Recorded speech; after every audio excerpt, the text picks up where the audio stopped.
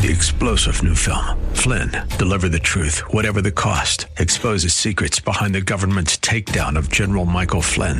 Flynn knew what the intel world had been up to. He ordered the first audit of the use of contractors. This set off alarm bells. He told the truth. He was the most dangerous person for Donald Trump to hire. They had to get rid of Flynn. Flynn, deliver the truth, whatever the cost. Available now. Watch it today. Go to salemnow.com. salemnow.com.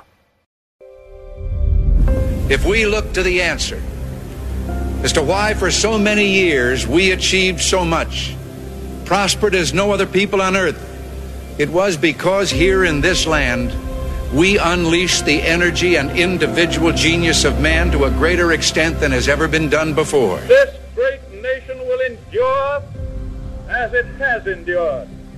Let me assert my firm belief that the only thing we have to fear is fear itself. Freedom and the dignity of the individual have been more available and assured here than in any other place on earth. You are about to embark upon the great crusade toward which we have striven these many months. The eyes of the world are upon you. The hopes and prayers of liberty-loving people everywhere march with you. We're not, as some would have us believe, doomed to an inevitable decline.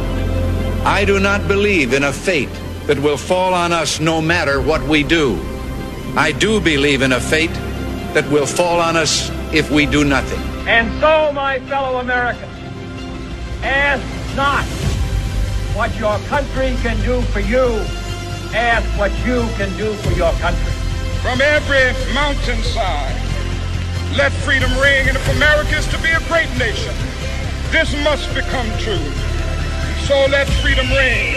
As for the enemies of freedom, those who are potential adversaries, they will be reminded that peace is the highest aspiration of the American people. We will negotiate for it, sacrifice for it. We will not surrender for it, now or ever. We are Americans.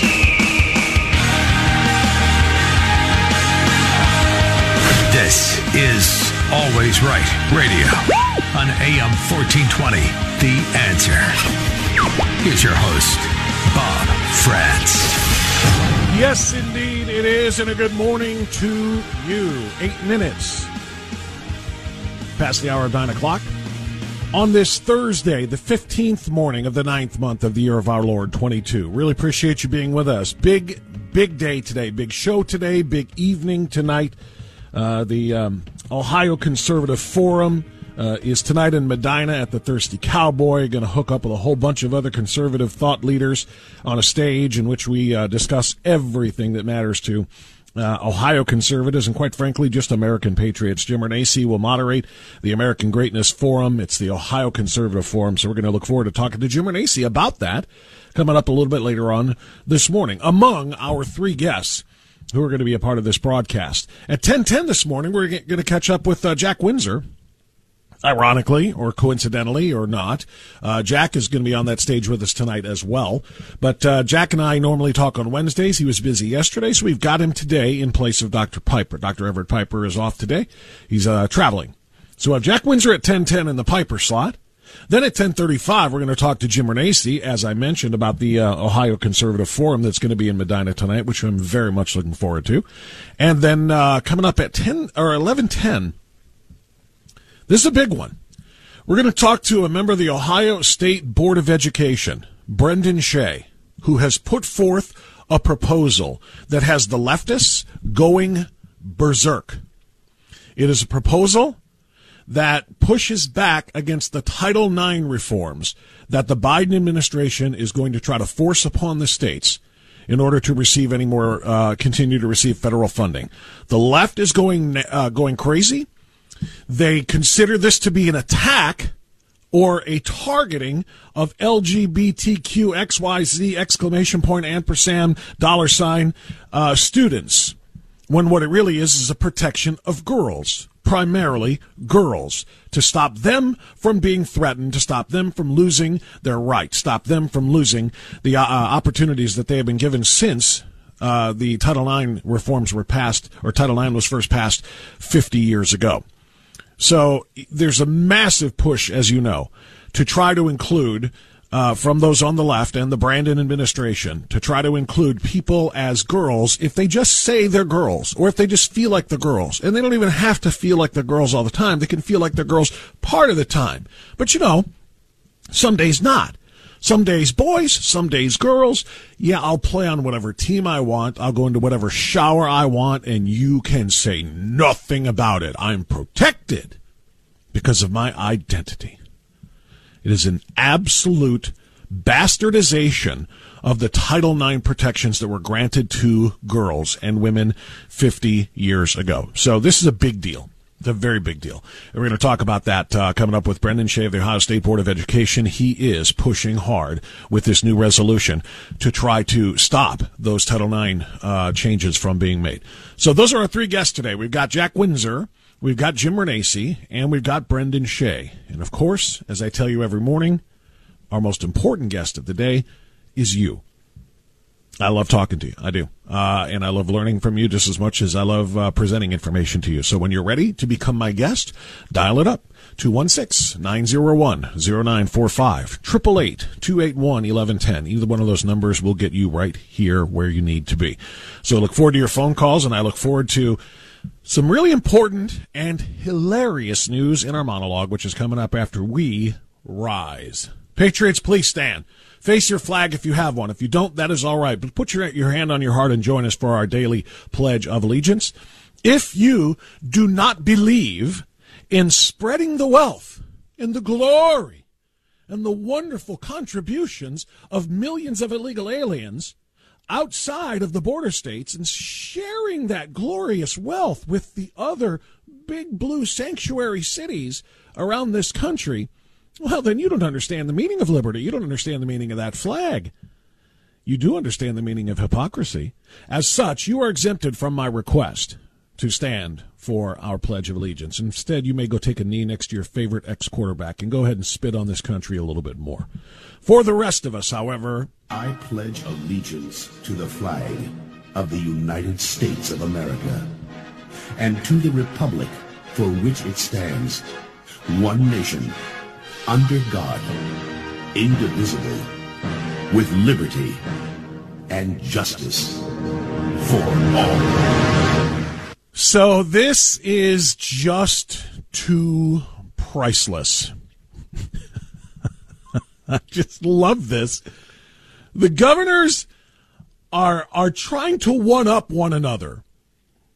Conservative red state governors are one-upping one another in an attempt to show the Brandon administration what this glorious sharing of the positive contributions of millions of illegal aliens looks like in their communities.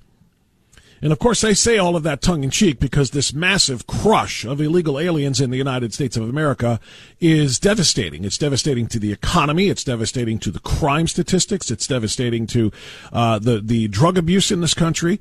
It is horrific, the fact that our border is so wide open. But the left says, let it stay open. We have to be compassionate. Open your arms and welcome these people in. They're fleeing persecution, don't you know? In their northern triangle, Central American countries, in their in Africa, in Europe, and all over the world, Asia, everywhere they're coming from, they're all seeking asylum from persecution in their own countries, you see. And they can't get that asylum in Mexico. They can only get it here. So open your arms, you xenophobes. Open your arms, you bigots. Open your arms, you racists. Let them come in. And away they go. Here they are. 2 million people crossing this year alone. When you count the gotaways, those are the ones they know about. When you count the gotaways, there's numbers around 4.5 million since Biden took office. That's a lot of people. And all of these individuals coming into the United States are coming by way of the southern border and what? Populating the southern border states and cities. And what does that do to the populations down there? It cripples them. No community, no state, even one the size of Texas, should be forced to try to handle all of that. So what they have done is started to move these people to other places so that they can have what? Drum roll, please. What's that word that the Democrats love so much? Sanctuary. We're going to ask these people if they would like to get on a bus and go and partake of the wonderful offerings of sanctuary that have been put forth by blue sanctuary cities that have declared themselves as such. Places like Philadelphia, New York, Washington, D.C., Chicago, San Francisco. Would you like to go to some? Yes. And so they're boarding the buses and they're taking them. Except all of a sudden, all of the nut job liberals in those cities are screaming, wait a minute, we said you should open your arms. Down there in Texas, what are you bringing them up here for? We've got nothing for them. This is a national emergency. This is overwhelming. We need federal relief. What are you doing bringing thousands of migrants into these cities? There should be 2 million migrants stuck in Texas. So the governors are one-upping one another now. You know that Greg Abbott, the governor of Texas, started sending busloads of illegals to New York City. And over the course of the last couple of months, there have collectively been thousands that have been dropped off in New York City at their own request. Again, all of these are voluntary. Nobody is being rounded up at gunpoint, forced onto a bus, and then just dumped on a corner in New York City. No. These are all voluntary. And then they started doing the same thing in Washington, D.C., where Muriel Bowser, the mayor, is freaking out and calling for an emergency declaration because we can't handle all these people. Let Texas handle all these people. Then Chicago and Lori Lightfoot. Well, now, what do I mean when I say they're trying to one-up one another? Well, let's start with Governor Ron DeSantis. Governor Ron DeSavage in Florida. They've got a ton of illegal aliens who have come down there as well. So he has decided, let's find a better place for them. Let's find a place where they can really enjoy some of the benefits of American privilege. Let's send them to one of the wealthiest, most exclusive locations in America. So Governor Ron DeSavage in Florida, who I would love to be the next president of the United States, Governor Ron DeSavage put 2 plane loads of illegal aliens, or put illegal aliens, rather, on 2 planes, loaded them up and sent them to Martha's Vineyard, which is just this side of outstanding. Can you dig it? Where elite liberal Democrats hold sway, and they have their private little lives, their little yachting lives, and their little mansion lives, and they're all insulated from the real, horrors or challenges, if you will, of the world. Not anymore. Ron DeSantis said, yeah. And by the way, this is exactly what I was talking about. For the last few, weeks that we've been covering this, a little bit on and off, this is what I've said. I get it. Send them to New York. I get it. Send them to Chicago. I get it. Send them to DC. But you got to send them to where the Democrat decision makers live, where the Democrat leaders live. Places like Martha's Vineyard. And my next step, of course, as I mentioned, was Biden's beach community in Delaware. He spends as much time in Delaware, even as president, as he does in D.C. That's where he goes. Yesterday, he wasted how much money? They said $200,000 taxpayer dollars getting a flight, or not yesterday, but Tuesday, getting a flight to fly. He had a motorcade from his little party that he held on the lawn celebrating the Inflation Production Act. He had a little party here, had a motorcade to join Andrews. Then they got a flight to Delaware, had a motorcade from Delaware, or from the airport in Delaware to his beach house, then to vote in person, then a motorcade back, then a flight back, and then a motorcade back to the Oval Office again. All of that completely and wholly unnecessary because he could have voted absentee from Washington, D.C. He could have voted easily. Instead, he spent all of that money. But the point is he loves being in Delaware, which is why Martha's Vineyard, Governor Ron DeSavage, is a great, great start. But the next plane load or bus load, you can do it by bus. You don't have to go by plane because it's not an island. But the next load of migrants should go right to Rehoboth Beach, Delaware. And I hope I'm saying that name right. I've never been there. But that's exactly what needs to happen. So take them where they live. Dump these illegal aliens in all of their splendor. Dump them at Joe Biden's doorstep, literally. So when I say they're trying to one up one another, Abbott is sending them here and there and everywhere, and now Governor Doug Ducey in Arizona is doing the same thing. Now Ron DeSantis jumps in and says, Martha's Vineyard. Well, Greg Abbott has said, I will see your Martha's Vineyard challenge, and I will respond by going right to Kamala's house, right to Kamala Harris's home. Now, this is staying with the D.C. theme, so it's not new, but it's not just taking them literally to Washington, D.C., to some reception center. Now, the game has been stepped up. Governor Greg Abbott has sent more than 2 more busloads.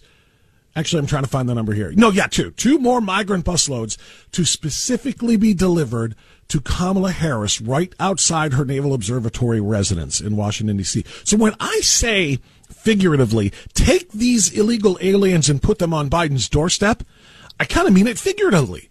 But you know what? Not really. Make it literally. You know where his beach house is. It's public. The press is always there when he's in Delaware. Take them to his doorstep. And that's what Abbott did this time, picking up people on 2 busloads in Eagle Pass, Texas, and being sent directly, this group of migrants from Venezuela, Uruguay, Colombia, and Mexico. Multiple migrants who say they know the border is open, contrary to what Kamala Harris said during an interview on Sunday to Chuck Todd. They all know the border's open. They say we're coming here because we know we can. These people were taken from Eagle Pass, Texas, and bused directly to Kamala's residence, which I absolutely love. This is the best thing. I mean, quite literally. And at the time this is going on, at the time, things get heavier for the mayors. Muriel Bowser in D.C. and obviously Eric Adams in New York and Lori Lightfoot in Chicago. As they're all freaking out on this, they're freaking out to the press and saying, we can't live like this. How are we supposed to do this? What are we supposed to do with all these people? They're yelling at the press. But now they're going to have to turn their attention and yell at somebody else. Somebody who can actually do something about this. Now they're going to turn their anger and their ire at Kamala Harris and at Joe Brandon, which is precisely where the anger and the ire should be directed. They're the ones bringing these people into Texas. They're the ones who are then ultimately responsible for them being moved and transported up to their blue cities.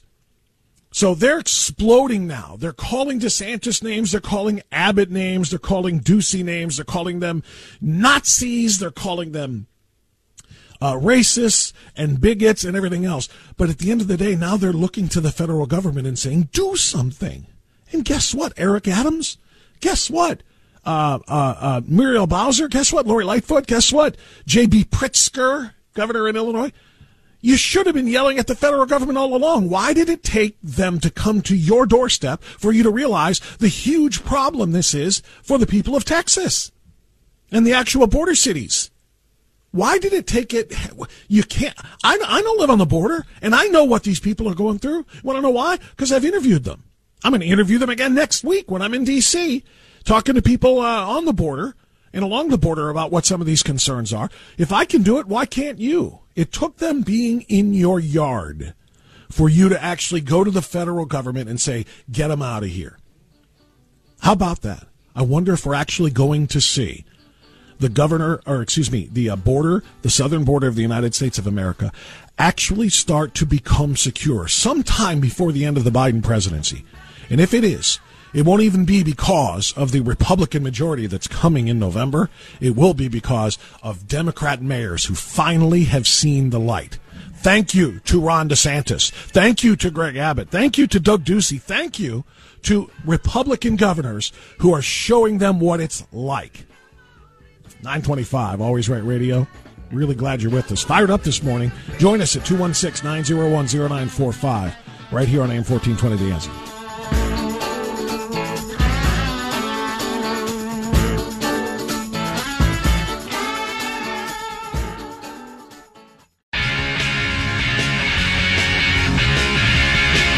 9:28 now, Always Right Radio on AM 1420, The Answer. Let's go to Mike calling us from Greater Cleveland somewhere. I don't know where specifically, but Mike, you're on the air. Go right ahead.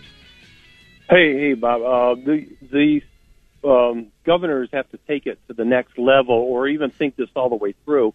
Mm-hmm. It's fine to send them to the home or to the neighborhoods of the politicians, the leftist politicians, but who enables these leftist politicians? The Chuck Todds, the Wolf Blitzers, the NBC execs, the CNN execs. You can drop these illegals right off on their sidewalk doorsteps. Mike? That's where you got to put them. And when they're in their neighborhoods, they'll be screaming. Mike, you're a brilliant, brilliant man. I have not considered that aspect of it. They're taking them to Kamala's doorstep, literally in D.C. Why not drop them off in New York? Not just at the port authorities or at the city center.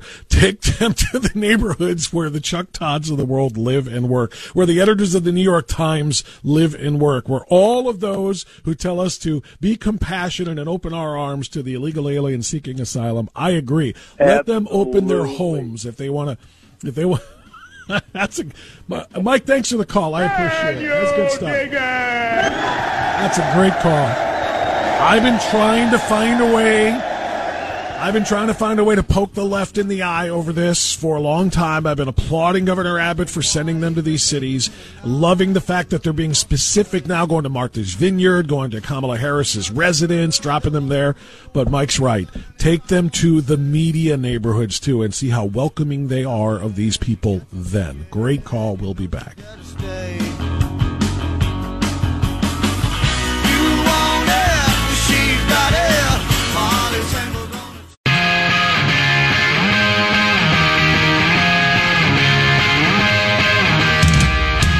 Waking up America from its woke slumber.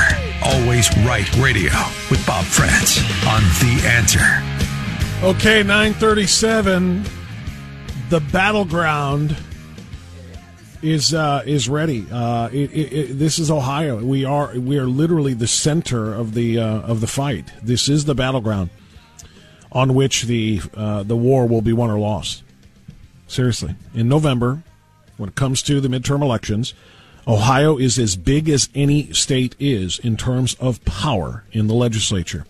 It is time to restore that power to the conservative constitutionalists that we have running, and we need to rally together to do it. So the Battleground Talkers Tour is scheduled, and we have just finalized things.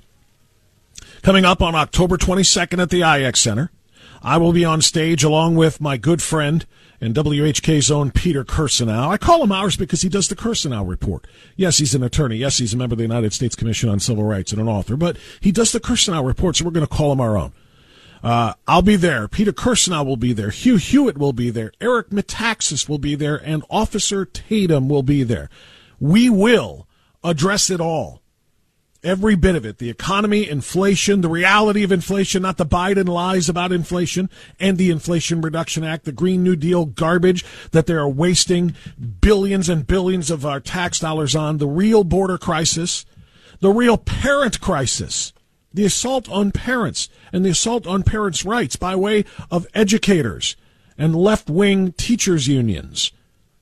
We're going to talk about all of it, our civil rights, the IRS coming after us, the raid on Mar-a-Lago in trying to stop a political opponent from having an opportunity to win his presidency back.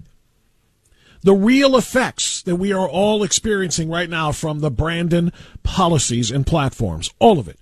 October 22nd. And we will talk about what needs to be done to get... And look, I'm just telling you point blank. Somebody asked me yesterday what the overarching goal of the Battleground Talkers Tour event is on October 22nd, and I said the answer is voter enthusiasm. We need people who think, look, the reality is there's a lot of people who think that we've got it in the bag, particularly in Ohio. You don't. We don't. And even if you think we do have it in the bag, they are capable of cheating. We have seen it. Fraud is real. Dominion voting machines, the ERIC voting system, the voter rolls that are not completely cleaned up, I mean, so many different things can happen. The only way to overcome that is to make sure that there is no doubt, to outvote them, to out-energy them, to out-enthusiasm them. We have to win by so many on election day that any of those other things that they try to do will be rendered pointless and moot. So that's why we're going to gather together. We're going to rally together. We're going to be loud. We're going to be fired up, and we are going to outvote them. We're going to get out there, and we're going to drag our friends to the polls with us, people who may or may not want to take the time or make the time. It's got to be done. It just has to be done. So it's Saturday, October 22nd at the IX Center. Get your tickets now for Officer Tatum, Hugh Hewitt, Eric Metaxas, Peter Kirsanow, and myself. Get your tickets now at WHKRadio.com, WHKRadio.com. There's a limited time offer. General admission tickets are buy one, get one free. Use BOGO, buy one, get one at checkout when you do that. You can get a VIP ticket, you can get a general admission ticket, but get a ticket and make sure that you bring some friends. We're going to have a very, very good time, and we are going to fight and strategize together on how to win this thing. So I want to hit real quick, going back to what I started out with in the monologue, I want to hit some of the just the pure hypocrisy of it all. Leftists exploding after Governor Ron DeSantis of Florida sent illegal immigrants on 2 planes to Martha's Vineyard, to their elite little escape from it all. You know, their little island, their little home away from, you know, the great unwashed, the place where they can have their caviar and they can have their little yacht parties and they can have their little existence in which they're insulated from the real problems of the world. These usually far left demon rats on Martha's Vineyard now are going to feel what it's like to have their private space intruded upon by a bunch of illegal aliens who may or may not need every single one of their human needs met by them. The far left melted down, quoting the Daily Wire now, in response to the dropping off of illegals at Martha's Vineyard, the Massachusetts island, and home to wealthy progressives like, yes, former President Barack Obama. Yes, Governor DeSantis' office said in a statement, Florida can confirm that 2 planes with illegal immigrants that arrived in Martha's Vineyard today were part of the state's relocation program to transport illegal immigrants to sanctuary destinations. States like Massachusetts, New York, and California will better facilitate the care of these individuals who they have invited into our country by incentivizing illegal immigration through their designation as sanctuary states and support for the Biden administration's open border policies. What a phenomenal statement made by the DeSantis office. As you may know, the official continued in the statement, in this past legislative session, the Florida legislature appropriated $12 million to implement a program to facilitate the transport of illegal immigrants from the state consistent with federal law. The leftist response? Fury and outrage and accusations of DeSantis being a Nazi. Wait, what? Former CNN reporter Jackie Schechner tweeted, the Nazis had a relocation program. DeSantis' communications director actually uses the words, the state's relocation program. Well, clearly that makes him a Nazi, right? Far-left activist Noah Berlatsky said that DeSantis lawfully sending the illegal immigrants to Martha's Vineyard was an ethnic cleansing program. Quote, seriously, this is an ethnic cleansing program. They are transporting people across borders without their consent based on race and ethnicity. This, of course, is a blatant lie because nobody is getting on these buses or these airplanes without their own consent. They actually have to sign off on it. Far-left nutjob Seth Abramson said, attention, FBI, investigate this man for human trafficking. Ron DeSantis now getting these people to voluntarily get on board and go to sanctuary cities is now being called human trafficking. DeSantis is engaging in human trafficking. This is how low they've sunk, celebrating a crime against humanity. Let me hit you with something that's even better than calling him a Nazi and calling them calling DeSantis a human trafficker. This part is even better. The fact that New York Mayor Eric Adams is screaming the very same type of language and declaring that New York City is, quote, near its breaking point, end quote, after receiving around 8,000 migrants so far being bused from Texas and Arizona. 8,000 in a city that once was home to 7 million people. 7 million people in New York. Now, that number has significantly dropped in recent years because, well, people can't stand to live in that cesspool of high crime, of no cash bail, of weak, pathetic prosecutors and weak, pathetic judges making victims even more terrified as criminals are allowed to go free before their trials, as COVID restrictions, mask requirements, shot requirements continue to be among the most stringent in the country. People are fleeing New York. But somehow, 8,000 migrants puts the city at, quote, the breaking point. And the best part about this is what Mayor Adams is saying about New York not being able to handle 8,000 new people.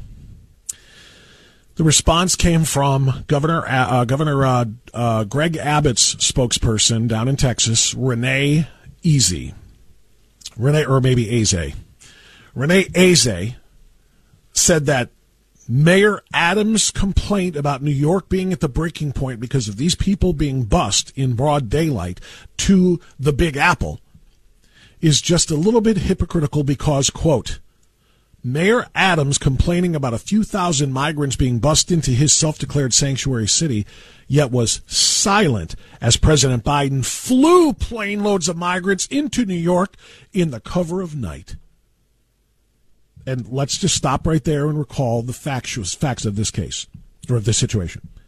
If you remember, Fox News got some tips from airport workers and others on the ground in various locations in Texas and got wind of them rather than putting them in processing centers, got wind of President Biden taking plane loads of these illegal aliens and flying them in literally the cover of night, at 2, 3, 4 o'clock in the morning where nobody is likely to be around so that they can essentially hide the number of illegal aliens from the press's wandering eyes.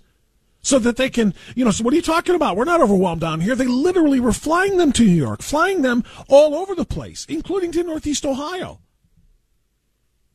This was going on, and once it was discovered by Fox and we saw a video of these planes taking off in the dead of night, Biden was finally busted. But Eric Adams didn't say, hey, Biden, stop sending these people here. We're at the breaking point. He only says it now that Governor Greg Abbott is doing it in broad daylight to highlight how many illegal aliens are coming and crossing. Instead of complaining about over 2,400 migrants being bused into a city of over 18 million people. 18 million? Holy cow. Were my numbers that far off? Maybe. I thought New York had around 7 million, but maybe they're talking about, I don't know. Maybe it's about the entire New York metro area. But at any rate, instead of complaining about over 2,400 migrants being bused into a city of over 18 million, Mayor Adams should call on President Biden to do his job and secure the border, something the president continues failing to do. And if Mayor Adams wants to see what the breaking point actually looks like, Governor Abbott's invitation is still open for him to visit the border and the real border crisis firsthand. That again came from spokesperson Renee Aze, the spokesperson for Governor Greg Abbott, and I repeat, can you dig it?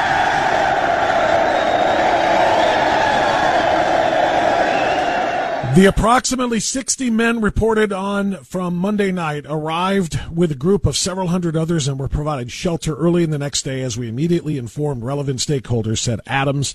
We will continue to work every day with those who want to partner on this vital work to provide these individuals with the shelter and services they so desperately need. If that's the case, then what are you complaining about? What are you complaining about? You want to be the welcoming sanctuary city, open arms, give us your tired, your hungry, your poor. You want to be that, and yet when Greg Abbott sends them to you, you're screaming, we can't handle it. Same thing with Muriel Bowser. Leftists exploding at the idea of the busloads, the latest busloads from Texas also going to Kamala Harris's doorstep. literally taking them directly. 2 migrant buses from Del Rio arrived near Kamala Harris's residence at the Naval Observatory in Washington Thursday morning. Oh, so this is literally overnight, just this morning. Between 75 and 100 people were picked up in Eagle Pass, sent to Washington, D.C. These multiple migrants asked by Fox News Digital on the scene whether or not they think the border's open, contrary to what Harris said during an interview on Sunday. They agreed, yes, it is. We are illegally here, but we know that we're allowed to be because that's exactly what they've been watching. They're watching around the world. They know that the United States literally doesn't have a border, is now no longer a sovereign nation. It's open for anybody who wants to come. And then they will, of course, be deposited all around this country.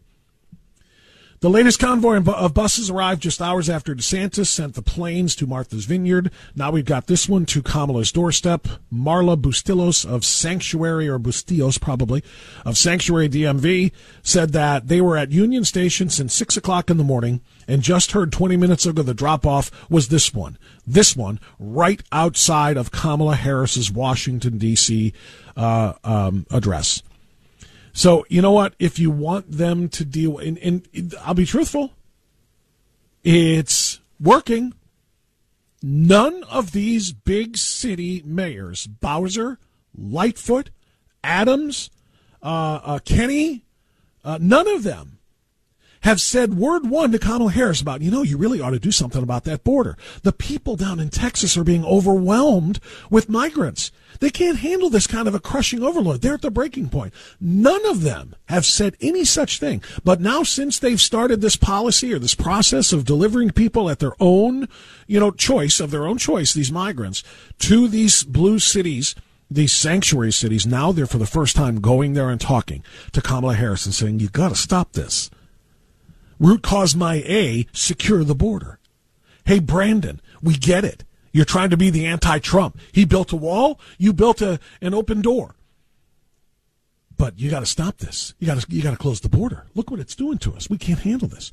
It's working. For the first time, big city, blue city mayors are going to the federal government and saying, yeah, it was cute, but now this is killing us. Stop it.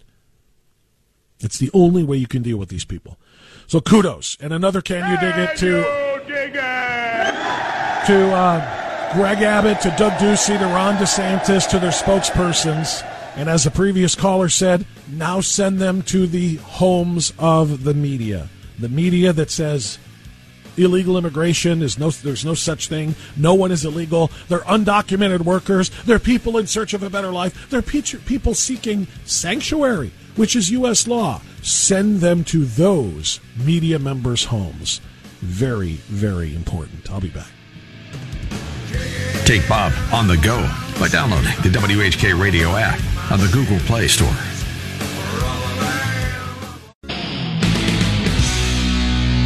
Okay, 9:57.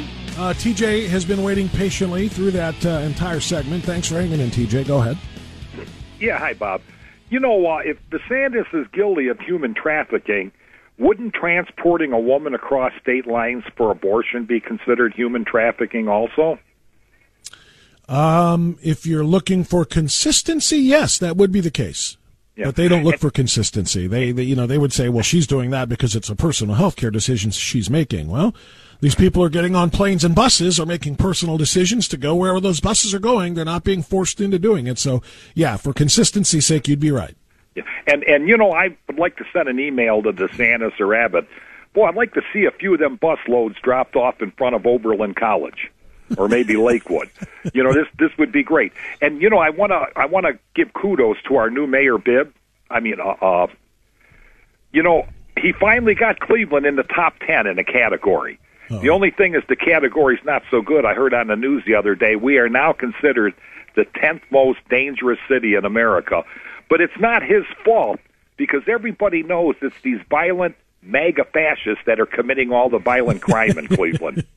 Yeah, that's exactly what it is. All of those red hat wearers running around Cleveland, killing and murdering and joining gangs and robbing people and raping people. That's what it is. Yeah, they're the extremists. They're the biggest threat to peace and safety in the United States. Thank you, TJ. I appreciate it. I didn't see that designation, by the way, but that does not surprise me at all. The city of Cleveland is 300 police officers under budget. And Mayor Bibb is trying to tell everybody a complete fabrication. He's trying to tell everybody that crime is down in Cleveland. No, crime is as bad as it's ever been in Cleveland, and as long as they don't replace those police officers, it's only going to get worse. 9:59, we'll get news now. We'll come back on the other side. Our first guest of the morning is Jack Windsor. He's waiting in the wings. Stay here for us on Always Right Radio, AM 1420, The Answer.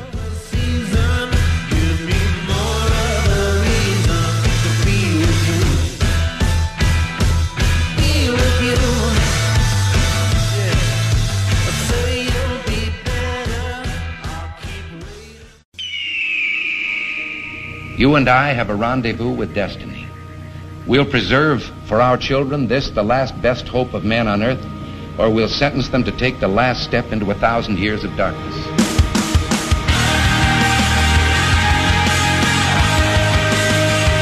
Welcome to Always Right Radio with Bob France on AM 1420.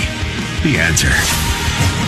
Hour number 2 underway now. 8 minutes, past 10 o'clock on this Thursday. It's the 15th morning of the 9th month of the year of our Lord 2022. If you're tuning in for our regular weekly visit with Dr. Everett Piper, he's got the day off today, although it's not a day off for him. He's traveling. He's got a lot of work to do.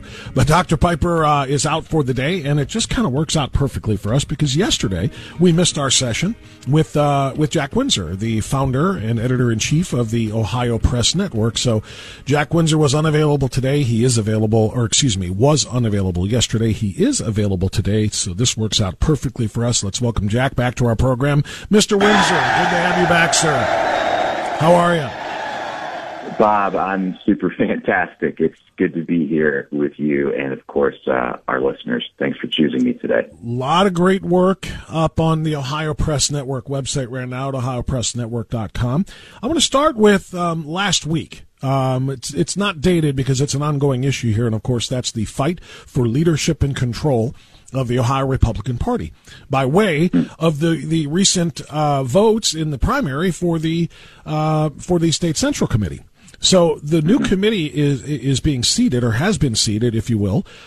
Membership is ready to vote, or at least they were last week, ready to vote for the new leadership of the party, or maybe to keep the current leadership, who knows. But as you and I discussed last week, Bob Paduchik was going to do everything he could to stop that vote from happening, and as it turns out, he prevailed. So you've got a great piece now analyzing this. Tell us more. So, it can get pretty deep inside baseball. I think there are some key points. Number one, Bob Paduchik did try to defer the vote until January.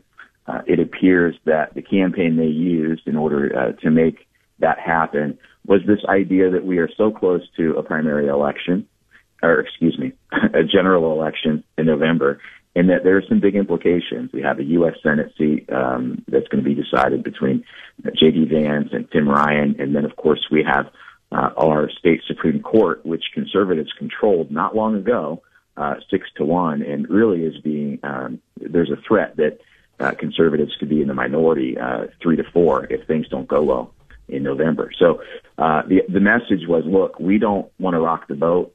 We don't want to install new leaders and disrupt any good that the Ohio Republican Party is doing to help J.D. Vance and, the justices and, of course, state senators and state representatives across the state.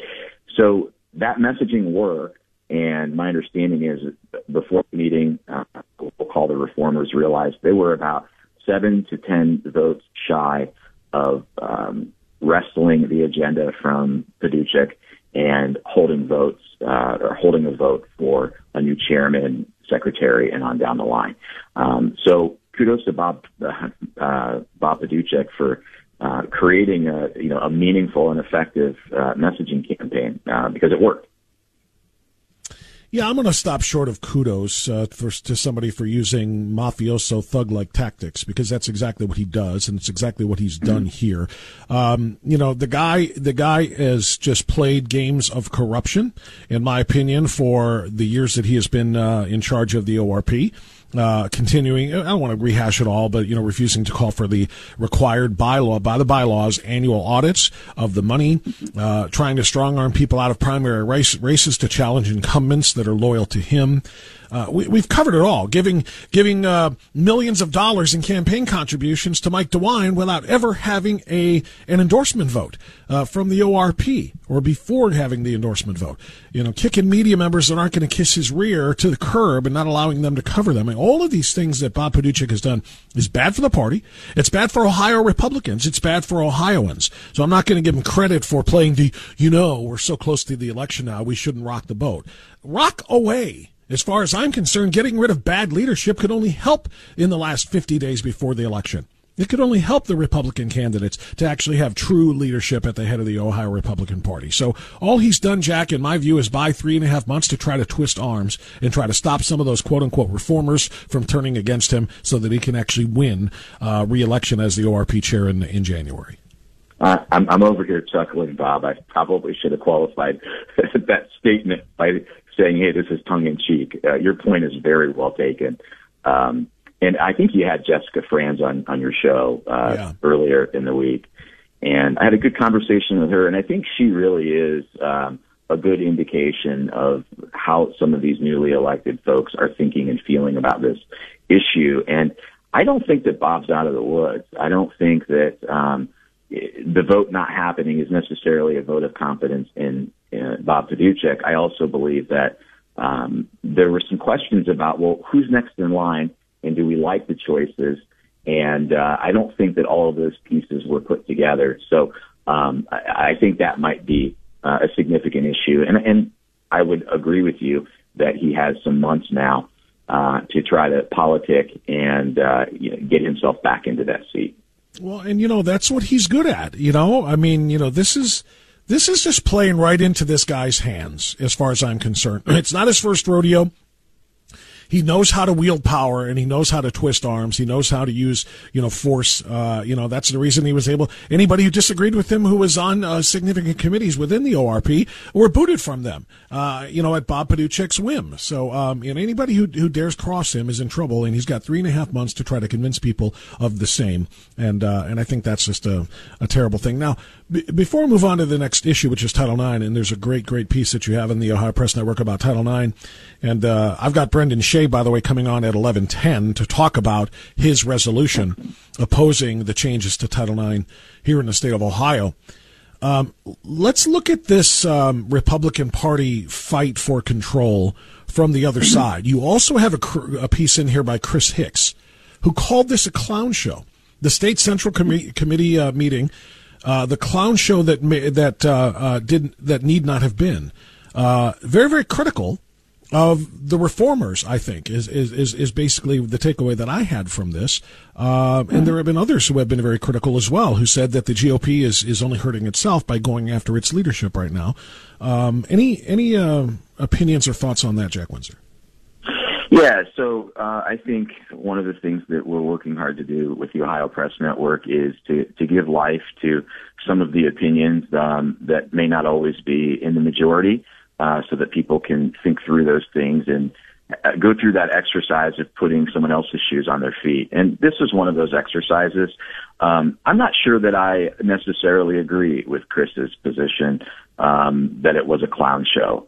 One of the things that was cited was, I believe it was Shannon Burns, who attempted, once they realized that the agenda wasn't going to be switched, I think Shannon attempted to stop the meeting and get back together in January. And although that was heavily criticized, looking at it from their vantage point, I think going back to Jessica Franz again, I hate to keep picking on her or just using her for an example, but she said something along the lines of, look, I don't think that we're following the law here. I don't think that we're following the Ohio Revised Code. I don't think that we are honoring our bylaws. And I literally just was sworn in a few minutes ago and promised to follow the state and United States Constitution and our bylaws. So it's hard for me to reconcile that. Why did you put us in this situation, Bob? And I think that's the question that probably needs to be asked. Look, Bob Paduchek knew he was in trouble. Dave Johnson knew he was in trouble. Otherwise, why the email that was a hit piece that came out? Why did Dave Johnson write a really long-winded email that talked about how dangerous it would be to swap party leadership? These guys are on the ropes and they knew it. And so, it begs the question, like, if there are people who legitimately felt like they needed to vote on Friday, or they were dishonoring their bylaws and in turn dishonoring the people who elected them, then why even have the meeting? Why not have it until January? And so I appreciate where Chris is coming from. I think it's probably a little bit of frustration because there are a lot of people who want to see meaningful change in the party. And then I'll finish with this, Bob. But if you read the tea leaves and you look at what really happened Friday, and I covered this a little bit in my piece, some of the things that the party reformers were trying to do, Bob Paduchek started doing. So sometimes we get this impression that politicians are going to crumble and cry and take responsibility if they went in the wrong direction. That's not how it happens. They just do things differently. So I think some of the stuff that the reformers have worked hard to do in the party, Bob's actually saying he's going to do it. And so if he doesn't do it, he's really on the hot seat now because he made some promises Friday that things were going to change. We're talking to Jack Windsor, the founder and editor-in-chief of the Ohio Press Network. Jack, let's talk about Title IX now. This is such a big deal in the state of Ohio. I mentioned we're going to have Brendan Shea on, who's got a resolution. He's on the Ohio State Board of Education. He's got a resolution that he's going to be pushing that is already getting significant pushback from the LGBTQ community.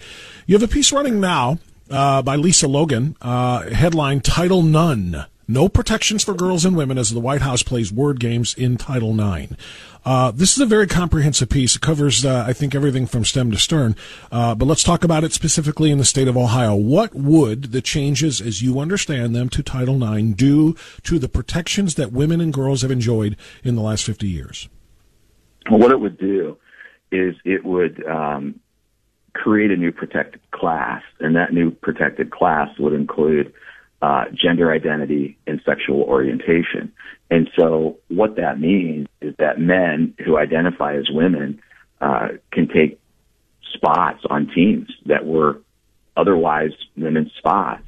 It, I think, puts women and girls in a risky physical situation competing against boys, particularly at the upper levels, right? I mean, girls generally tend to advance faster when they're younger, but boys eventually, the lines cross.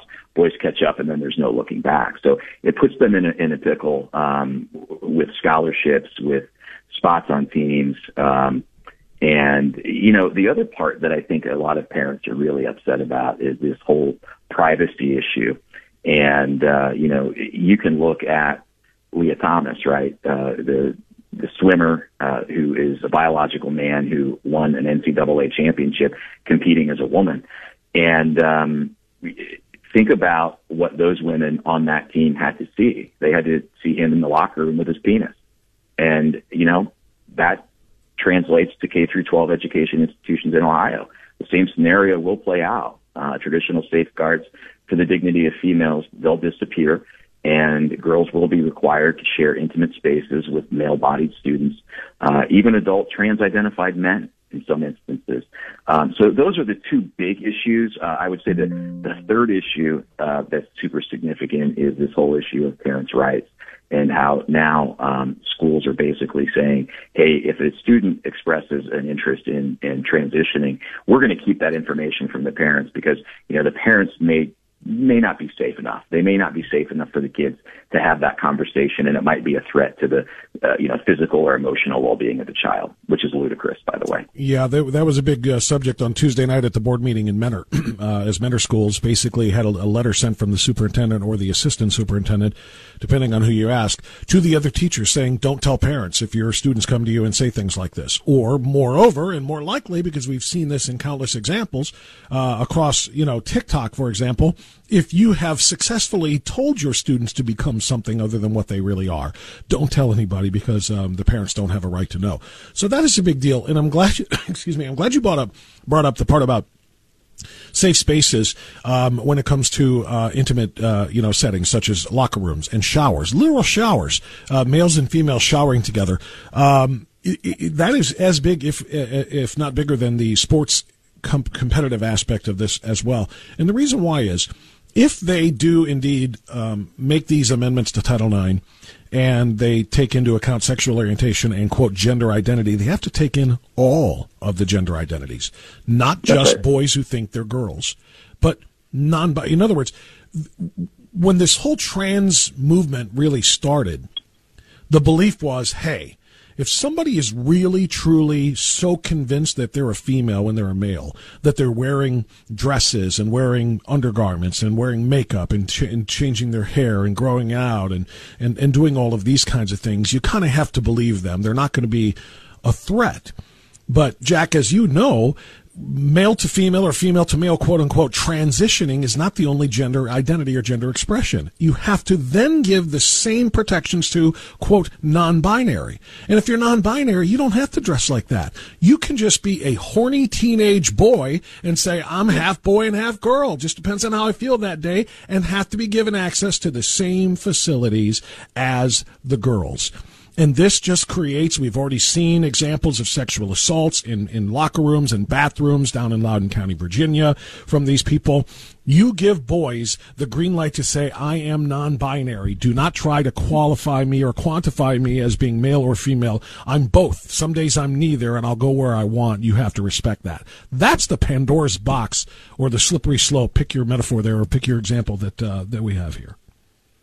Yeah, it is. And I think, the people who are going to oppose the opposition to Title IX or oppose Mr. Shea's resolution at the state board level are going to say something like, look, they're using statistics and facts that aren't really factual, and they're giving you statistics that aren't real. Well, my understanding is that 1 in 4 women has either been raped or rape has been attempted. 1 in 3 have had some sort of, public instance where a male was being inappropriate. So by and large, it is males who perpetrate these acts. That's a fact. And what you just stated, it creates opportunity. And oftentimes, my understanding after doing some of the reading and talking with some attorneys, these crimes are sometimes crimes of opportunity. The opportunity presents itself, and you've got a horny teenage male who might take advantage of that. As the father of a daughter, that's unnerving to me. The other argument that we're going to get, and I want to hit this, is that the suicide and mental illness that is present in trans teens. But I think the bigger issue we have to wrestle with is creating the illusion that parents don't have their child's best interest in mind, and ignoring how deeply destabilizing this is for children, and how deeply destabilizing it is for a kid who maybe is a conservative, who believes that men have a penis and women have a vagina, that they're somehow backwards. Let's talk about depression, anxiety, and emotional illness. I don't know of a bigger catalyst than those two things. And so, we're kind of cutting off our nose to spite our face, I think, in this instance.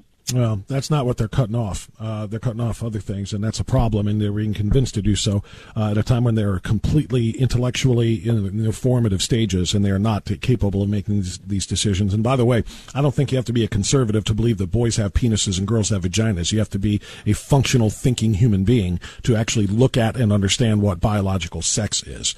It's not a conservative position. That's a scientific position, and that's exactly what Brendan Shea, I think, is going to amplify with his resolution in the State Board of Education, because that's exactly what they're supposed to be doing, is educating. It's not the State Board of Indoctrination. It's not the State Board of LGBTQ allyship. It's educating, and what they're doing here is not that. And it's putting people like your daughter at risk, and I completely concur with you. Jack Windsor, Ohio Press Network, terrific stuff as always, my friend. Keep up the good work. And, I forgot. I'm going to see you tonight, right? We're on stage together. We're on stage at the Thirsty Cowboy, right? That's right. The Ohio Conservative Forum tonight, 7 o'clock. The forum begins at the Thirsty Cowboy. I'll be there along with Jack Windsor, Mike Gibbons, Chris Dorr, Scott Wiggum, Jennifer Gross, Greg Lawson, John Morrow, Diane Stover, J.C. Church, Shannon Byrne, Stephanie Stock, and all moderated by the chairman of the American Greatness PAC, which is Jim Renacci. So, Jack Windsor, I look forward to seeing you tonight. It's going to be a great event. I'll see you tonight, brother. Thanks for having me. You got it. Thank you, Jack. We'll be back after this.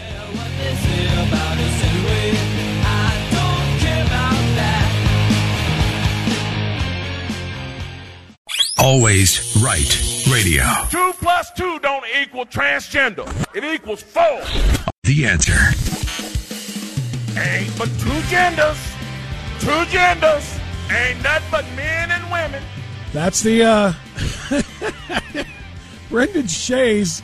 I'm looking at Brendan Shea's resolution for the Ohio Board of Education, and it's 3 pages long. And I have no doubt that all of the specific details listed in the resolution to oppose the Title IX changes that are being pushed by the Biden administration, I've no doubt the details are all needed.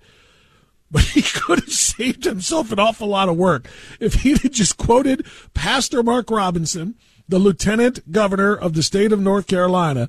He could have just, the State Board of Education hereby adopts the following resolution. Ain't but two genders, ain't nothing but men and women. That's all he had to do. That's it, right there. Let's just boil it down. Nutshell version, there it is. Or thumbnail version, whatever. Pick your little example. Jim Renacci is the chairman of the American Greatness PAC. He is holding a great event tonight, the Ohio Conservative Forum. It's in Medina at the Thirsty Cowboy. How do I know it's going to be a great event? Well, because I'm going to be a part of it. That's how. Oh, I kid you. I'm very, very honored and humbled to be asked to be a part of this event tonight, and we're going to talk to Jim Renacci about it coming up next on Always Right Radio, AM 1420, The Answer.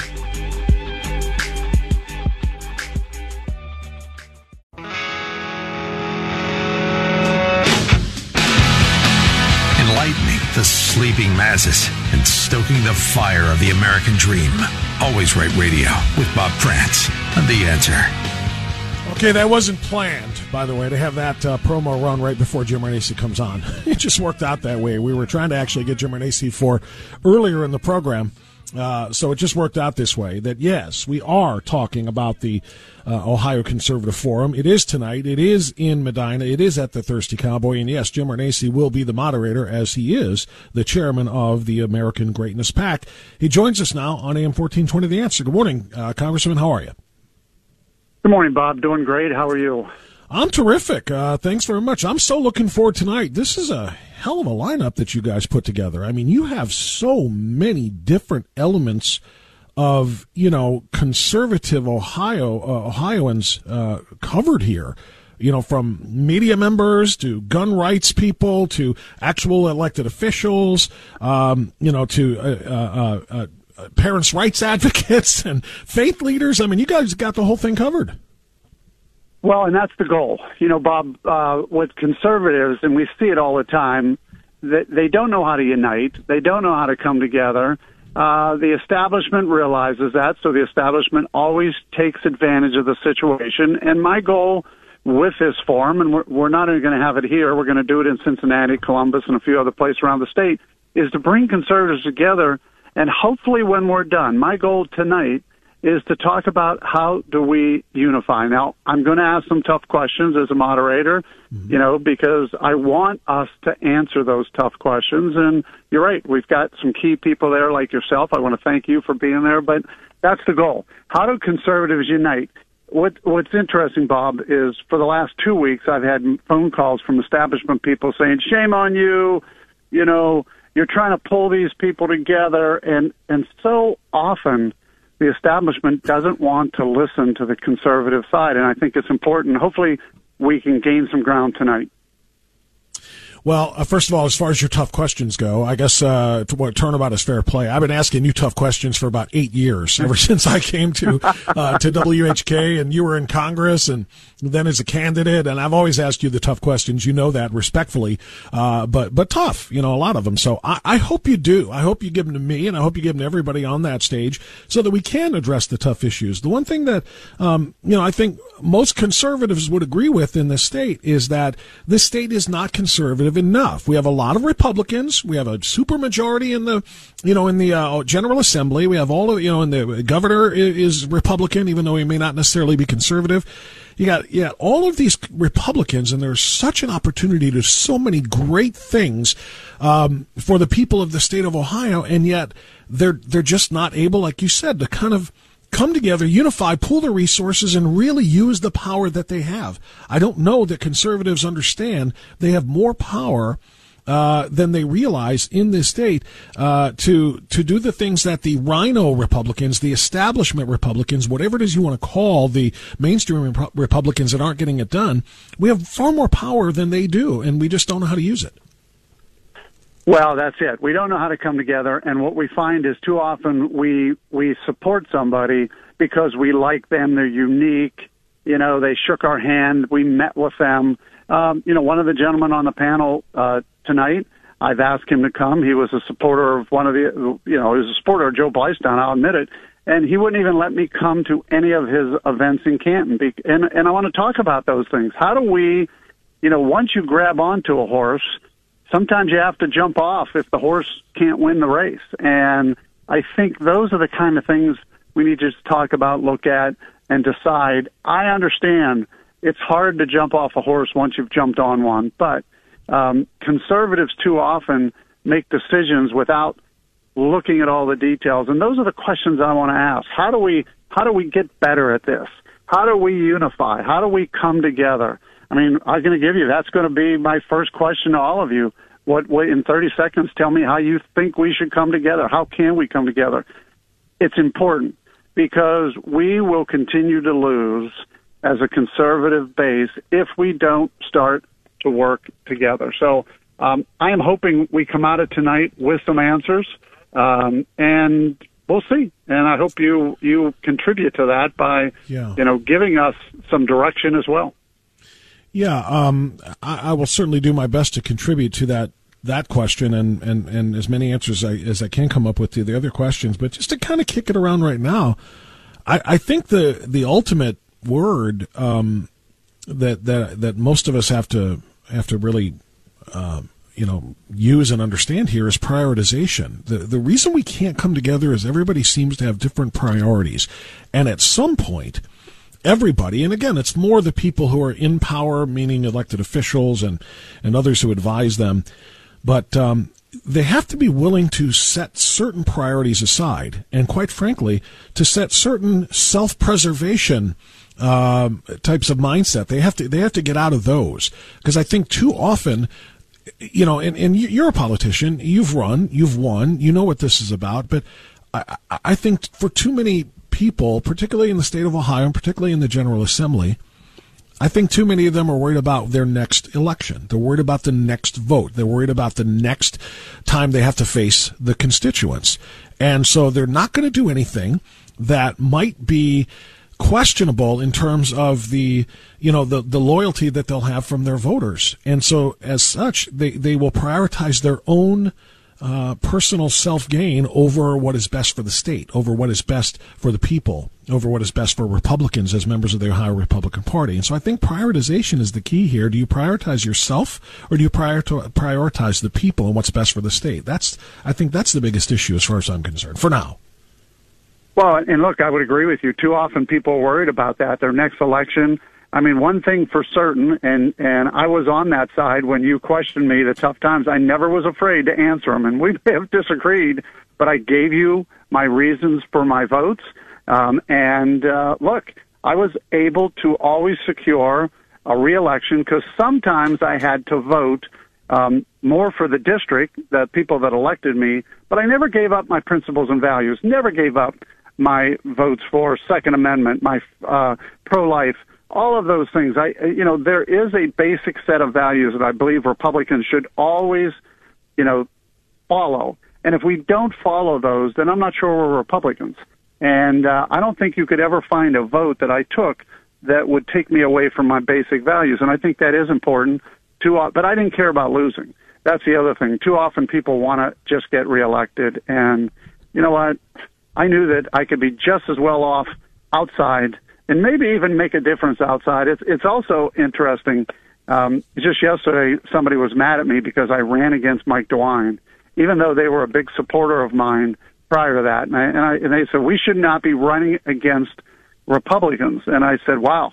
I said, that I just 100% disagree with. I think primaries are the best place to make a difference. And I think if the voters, and we're going to talk about this tonight too, but look, 56% of the people that voted in the Republican primary, this last primary, were not Republicans. They were independents and Democrats. So that's another thing that hurts conservatives.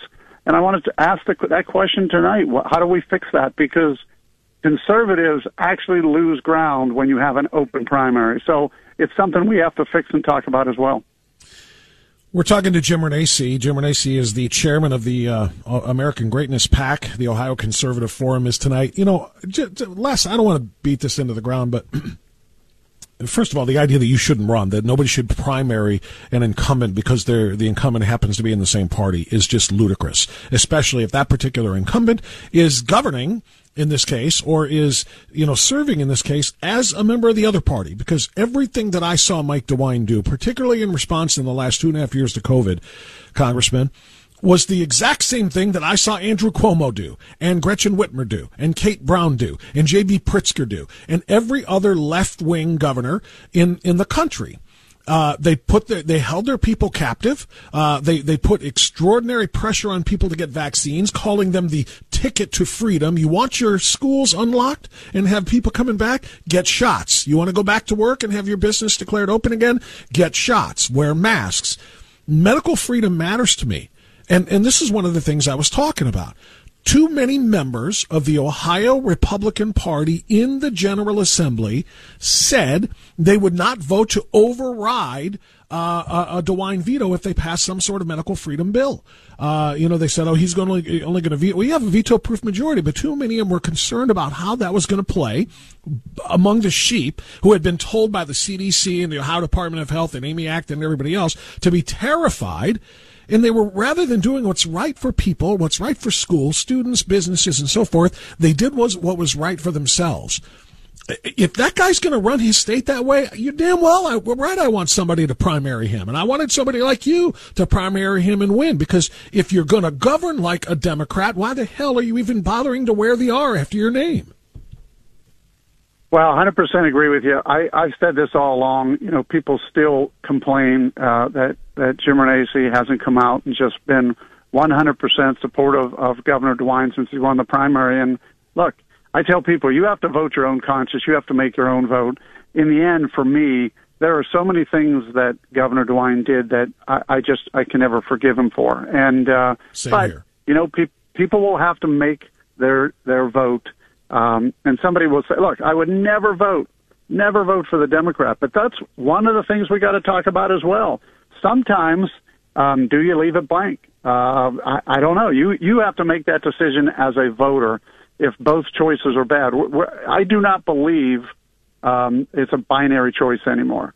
Because if you have two bad candidates, then I at least know 20 years from now I can look my grandson and granddaughter in the eye and say, I didn't vote for that person. And that goes through all, whether it's governor, whether it's senator, whether it's your local city council person, your mayors, every one of them. I mean, some people wear the R Republican brand, but they're not Republicans. And, people say, well, it's better than a Democrat. Well, again, those are the decisions voters have to make. Those are some of the discussion points I want to talk about tonight. Well, you know what, and I'm glad we are going to talk about those, but I'll just point to this, going back to what I was just saying about medical freedom and so forth. I've heard from multiple people in Columbus that there are a great many Republicans in the General Assembly who said that if we had a Democrat governor, and that Democrat governor was doing the exact same things that Mike DeWine was doing, we would have all co-sponsored legislation to stop it. And if they vetoed it, that Democratic governor, that fictional Democratic governor, whether it was Cordray or anybody, we would have overridden that veto. They would have had no problem doing it, but they didn't want to do it to a member of their own party, to a Republican governor, because again, how will that look to my constituents, and will that cost me my next election? That's the kind of cowardice that I cannot stand. That's the kind of cowardice that is in the State House. That's the kind of cowardice that's in the State Senate. It's the kind of cowardice, quite frankly, that's still in the leadership positions of the Ohio Republican Party as a whole, from Paduchek on down, which is, he continues to play his ridiculous game, dragging this new leadership thing out into January. So that's what I'm talking about. I'm not going to vote for the Democrat either. But I'll tell you what, if a Democrat had been in charge, the Republicans in the Ohio legislature would have acted like Republicans, and they would have pushed back against that Democrat, and maybe things wouldn't have been quite as bad as they were in the state. Well, I 100% agree, and that's why we have to unify. We have to talk about that. Tonight's forum is about that. I want to travel the state, talk to conservatives, bring all of them into the tent. I mean, I've been criticized for trying to do this. I've been told by some establishment people that far right flank needs to just go away. Well, guess what?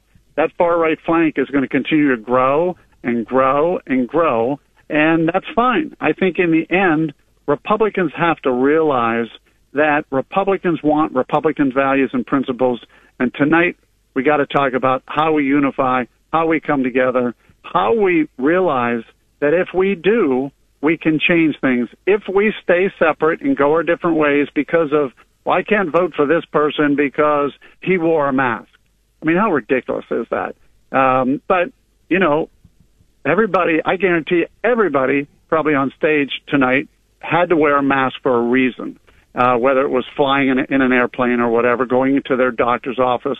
But just because you wore a mask, you can't vote for somebody. We got to talk about that. We got to unify around. That's just silly. The thing is, did that person have a choice to wear a mask? And if they had a choice to wear a mask and chose to wear a mask, good on you. Just don't force me to. I have a choice too. That's all most of us, ever wanted, was just the choice, to decide whether or not we wanted to wear these things, whether we believed in their efficacy, whether we believed in the shots or anything else. Nobody is saying you can't wear something or do something if it makes you feel better, but don't force it upon me. That's what conservatism is.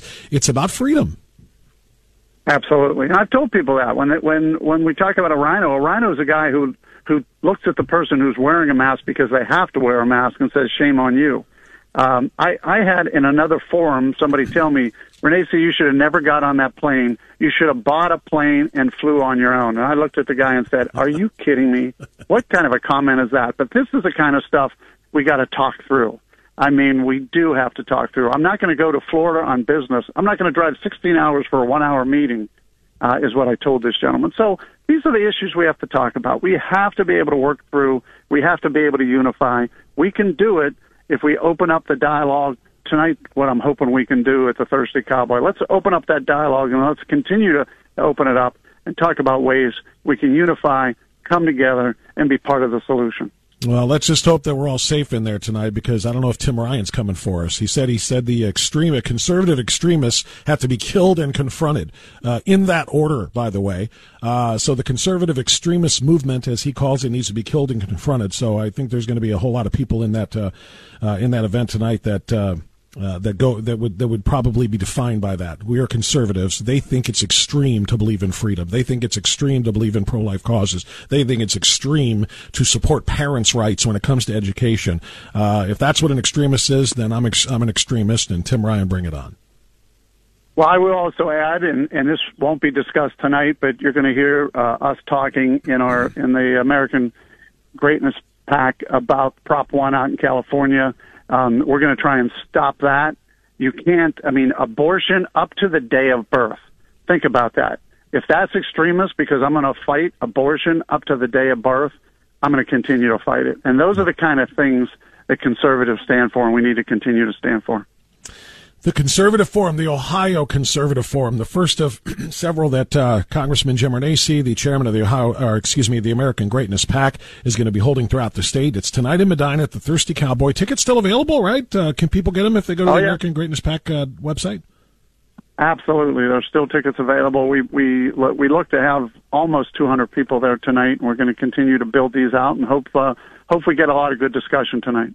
AmericanGreatnessPAC.com. That's where you find these tickets. You'll see myself, Jack Windsor, Mike Gibbons, former Senate candidate, Chris Dorr, Scott Wiggum, Jennifer Gross, Greg Lawson, John Morrow, Diane Stover, J.C. Church, Shannon Byrne, Stephanie Stock. All will be on stage as a part of this forum, moderated by Jim Renacci himself. Congressman Renacci, always a pleasure. Thank you so much for including me in this tonight. I very much am looking forward to it, and we'll see you then. Thank you. You have a great day. You do the same. 10:55. We'll take a time out here. We're going to take this up to our news break because I want to clear enough space on the other side for a very in-depth discussion. That's a very important discussion with a member of the Ohio Board of Education. We're going to talk to Brendan Shea about his resolution to push back against the Title IX reforms being pushed by Biden and the federal government, trying to save and protect the protections. It sounds redundant, but it's not. to protect the protections that were made when Title IX was first implemented 50 years ago in 1972. Those protections are in serious jeopardy now for girls, and we're going to talk about it with Brendan Shea of the Ohio Board of Education. That'll be coming up after the news on Always Right Radio, AM 1420. The Answer.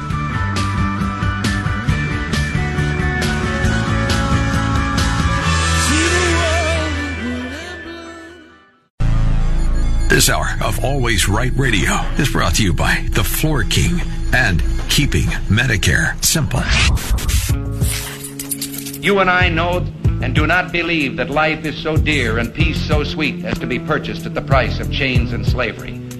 If nothing in life is worth dying for, when did this begin? Just in the face of this enemy?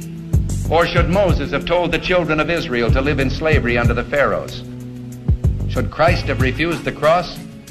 Should the patriots at Concord Bridge have thrown down their guns and refused to fire the shot heard round the world? The martyrs of history were not fools. And our honored dead, who gave their lives to stop the advance of the Nazis, didn't die in vain. Where then is the road to peace? Well, it's a simple answer after all. You and I have the courage to say to our enemies, there is a price we will not pay. There is a point beyond which they must not advance. This is Always Right Radio with Bob France on AM 1420, The Answer. Hour number 3 has commenced. 9 minutes past 11 o'clock. Thanks for being with us. It's a Thursday, the 15th morning of the 9th month of the year of our Lord, 2022. Remember that old Whitney Houston song? I believe that children are our future. Wasn't it hers? No, that was Dionne Warwick. Beg your pardon. I think it was Dionne Warwick. But I believe that children are our future, and it's so true. Is there anything more important in our time right now than preparing our children to lead into the future? Is there anything more important than making sure our children are raised with the values that we hold dear, that we as parents and that we as liberty-loving, patriotic people believe in? Isn't it important for us to make sure that our children have the same opportunities that we had growing up? So many of these opportunities are being stripped away. So many of the protections that we as children grew up with are in serious jeopardy right now. And of course, I'm talking about this massive assault by academia on parents' rights and on children and their ability to learn and be educated without fear of indoctrination or grooming into alternative lifestyles. Is there anything as important as this? I mean, I talk about certain things. I say, free speech is the defining issue of our time, and it kind of is. But I think this is tied very closely to that. This is part of the defining issue of our time, the way we treat our children and the things that we allow to be done to our children in the name of quote-unquote education without parents having a role or a say, much less being what they should be considered, and that is the bosses. I had a conversation with somebody about this a couple of days ago. I truly believe that in the parent-school dynamic, the parent-teacher relationship, one is the boss, one is the employee. And guess who gets boss status? The parent that is tasked with raising that child in a happy and healthy way to make them productive and successful members of society, not the teachers whose only role is to provide the formal education part. They don't get to decide the values. They don't get to decide the protections that our children deserve. We get to make those decisions. But that is under assault right now. The Biden administration, as you know, has proposed significant changes to Title IX. Title IX was the 1972 act that provided protections for girls and women in sports and in equal opportunities all throughout their educational careers. Equal opportunities to the males. It has been extraordinarily successful, and now girls are in serious jeopardy of losing those protections because of the proposed changes to Title IX that would essentially erase them as living sentient beings. It would erase girls. Girls and women will no longer be things. It would be simply a mental feeling or a mental construct. If you feel like a girl, you are a girl, and therefore the protections for girls is out the window. So who's pushing back against this in this ultra important issue in our lifetime? Who's pushing back? One person is a member of the Ohio State Board of Education who has introduced a resolution, an extraordinarily important one, that is rattling, and I mean to their core, the LGBTQ plus activists who are attempting to wipe out girls' protections and wipe out women's protections by way of these Title IX changes. Brendan Shea is a member of the Ohio State Board of Education. This resolution is extraordinarily important, and he joins us now to discuss it and hopefully generate some support in the community for it. Mr. Shea, it's good to have you on the program this morning. How are you? I'm doing well, Bob. Thank you so much. Thank you for having me. So I've read your resolution 3 times, and I've looked at all of the clauses, and I've looked at all of the, the important information, and I'm flabbergasted that anybody can look at this and say, I disagree with that, I disagree with that, I disagree with that. You are starting from a biological, scientifically provable position. One that says there are boys and there are girls. There are males and there are females. They are identifiable by their chromosomes. They are identifiable by their reproductive systems. This is an immutable fact.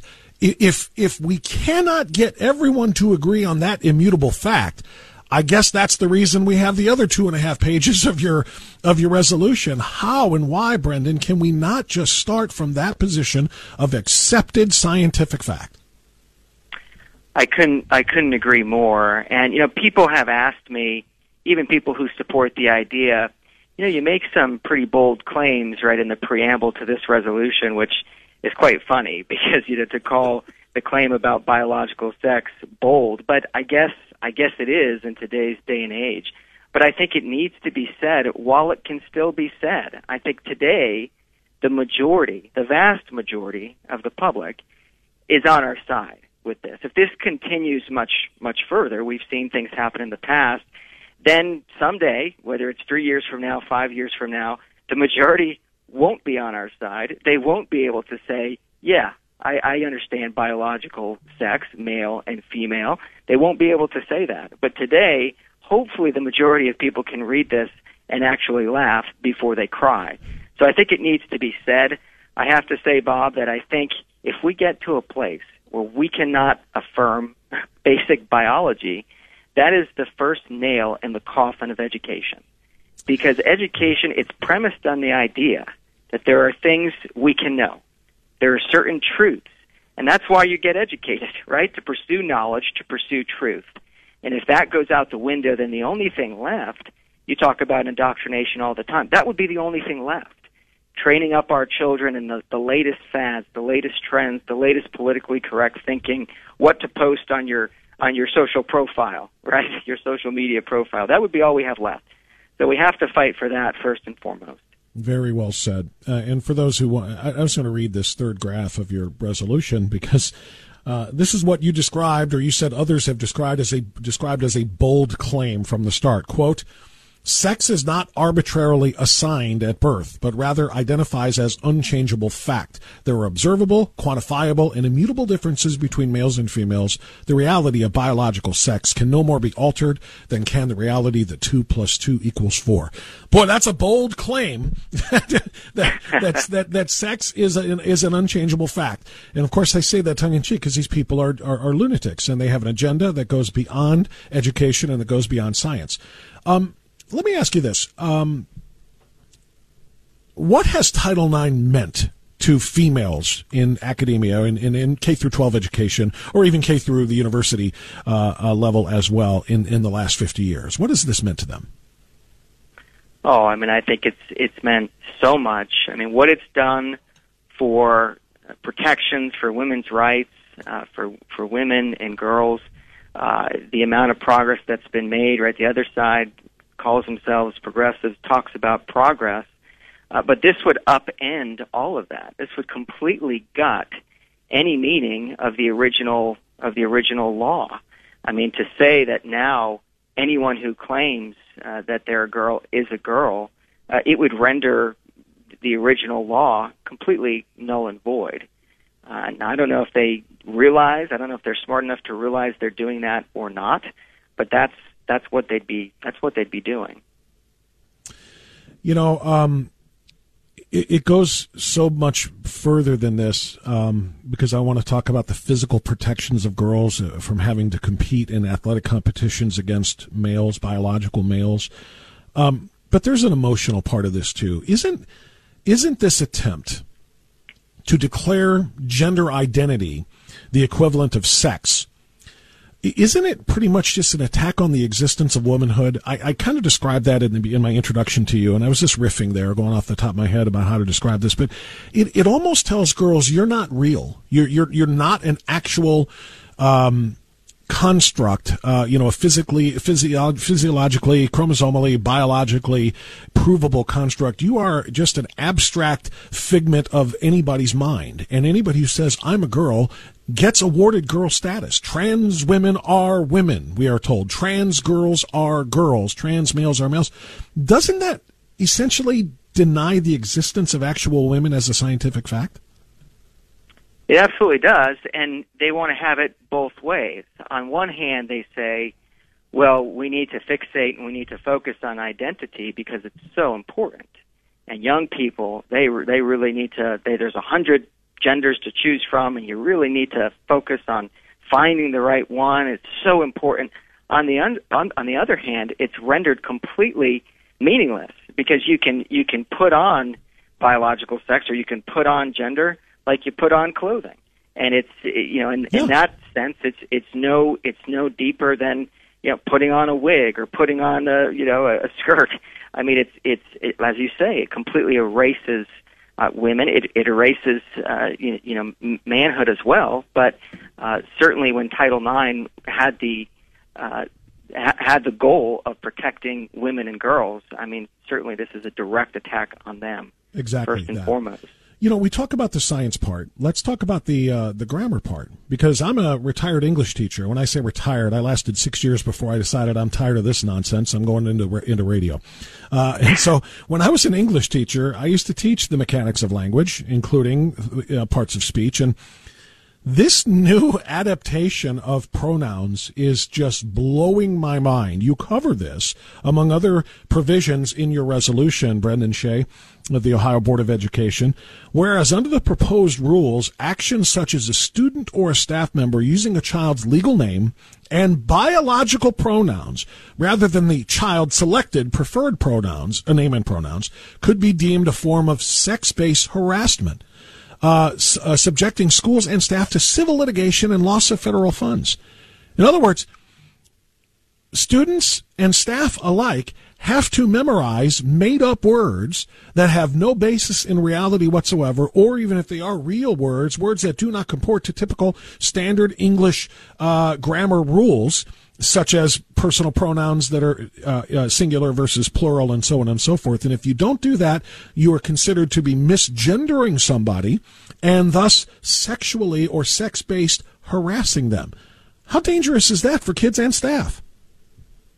It's dangerous on so many levels, and we're seeing it take root across different sectors of society. For instance, my understanding is the AP style guide, right, that they produce for reporters. They're already changing that and changing the guidance, basically attempting to rewrite the rules of grammar. I was an English major. You were an English teacher. My father, an English teacher for 45 years. So I think what the next thing that's coming is we're going to have to rewrite, if this takes effect and if this continues, we'll have to rewrite our science standards. We'll have to rewrite our English standards, right? Because all of these things are being rendered null and void. You might as well throw them all out. Yeah. If you just tuned in, we're talking to Brendan Shea. He has written a very, very bold, and when I say bold, I mean that in the sense of courageous, because you are setting yourself up for some extraordinary attacks. You're going to be a bigot, you're going to be a transphobe, you're going to be a homophobe, you're going to be all of these things. So it is a bold resolution for the Ohio Board to adopt, to oppose fully and fervently the changes to Title IX being pushed by the federal government right now. So we've talked about the science, we've talked about the language and so forth. Let's talk about the core issue here of parents.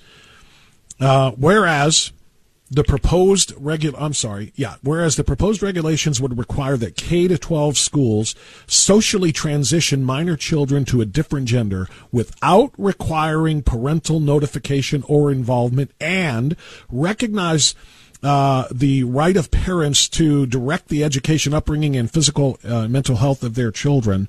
And whereas for many parents, the nature of human person created by God, male and female, is a deeply held religious belief, and children are harmed when parents are barred from the decision-making process to protect their child's physical, mental, and spiritual well-being. This might be the core of all of it.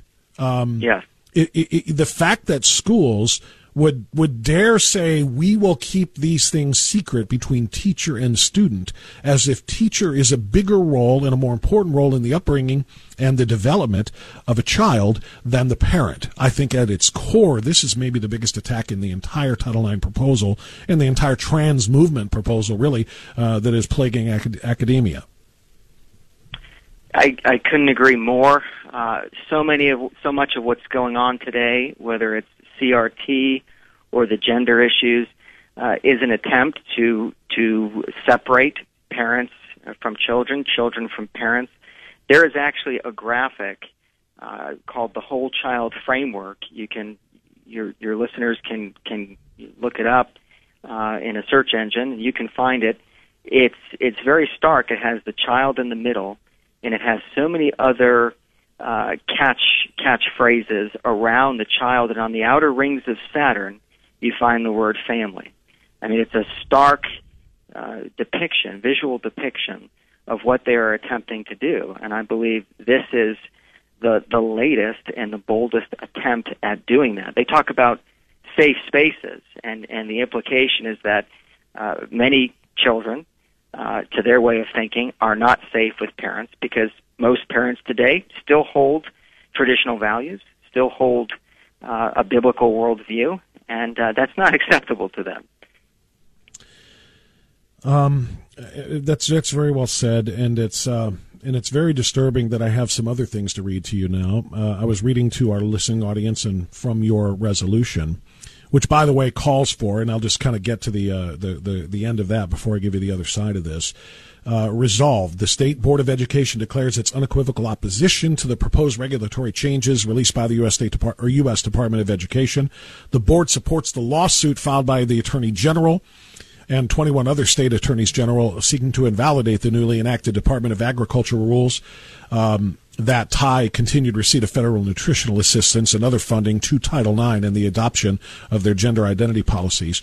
The board directs its acting superintendent within 14 days to issue a letter subject to the approval of the president of this board to every school district and every Ohio school or institution receiving federal funds, indicating that the Department of Education opposes these regulatory changes.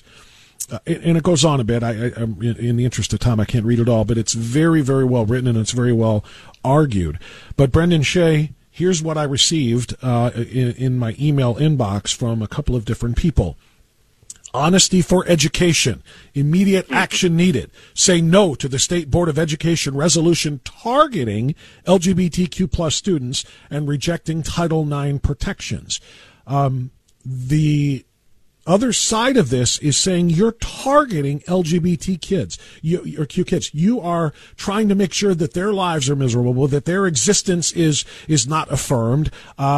You address this, though, don't you, Brendan Shea, when you talk in the end about recognizing the reality of gender dysphoria and making recommendations that that we show mercy to this, that we show real compassion for this, and that there are ways to deal with this that go beyond, or rather not beyond, but rather instead of changing the way all children are treated in schools and changing the way girls are protected by way of Title IX. Yes, absolutely. So the other side, they claim the mantle of compassion. They claim the mantle of love. But is it compassionate to affirm someone in an untruth? Do we do that in other areas? If a child, there are other disorders out there, the tendency to want to chop off a body part. Do we affirm the child in that? Do we say, yes, go ahead, cut off your arm? No. Empowering children to flourish entails helping them to fully embrace and integrate reality. And so that's what I think we need to do for all children, including those who are suffering in this way.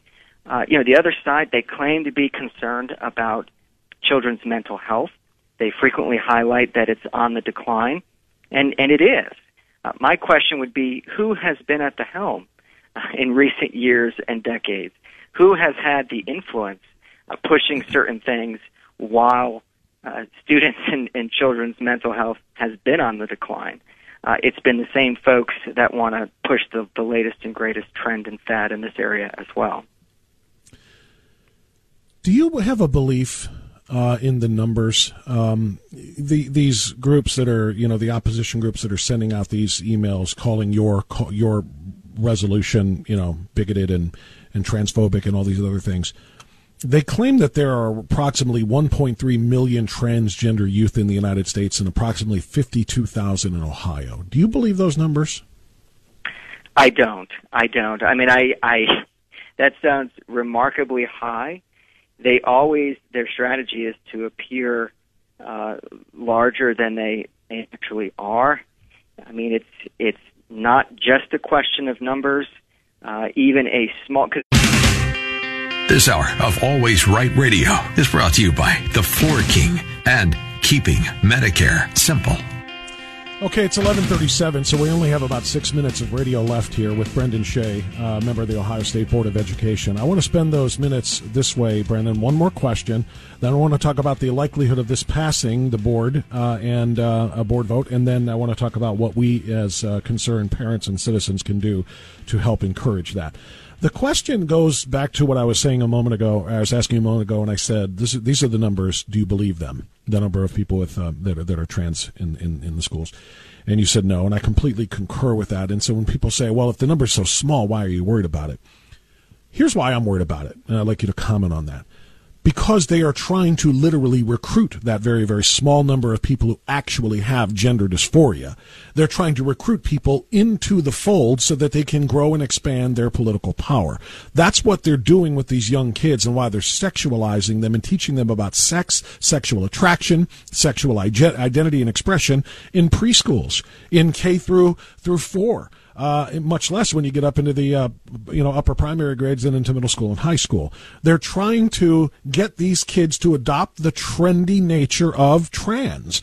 And you see teachers and preschool advisors and so on and so forth all over the internet talking about how I've got 25 kids in my fourth grade class and 13 of them are trans. Well, that's just simply absolutely statistically impossible unless she is literally trying to talk them into it and they want to please their teacher. So they're saying, yes, here are my pronouns. Yes, here's mine.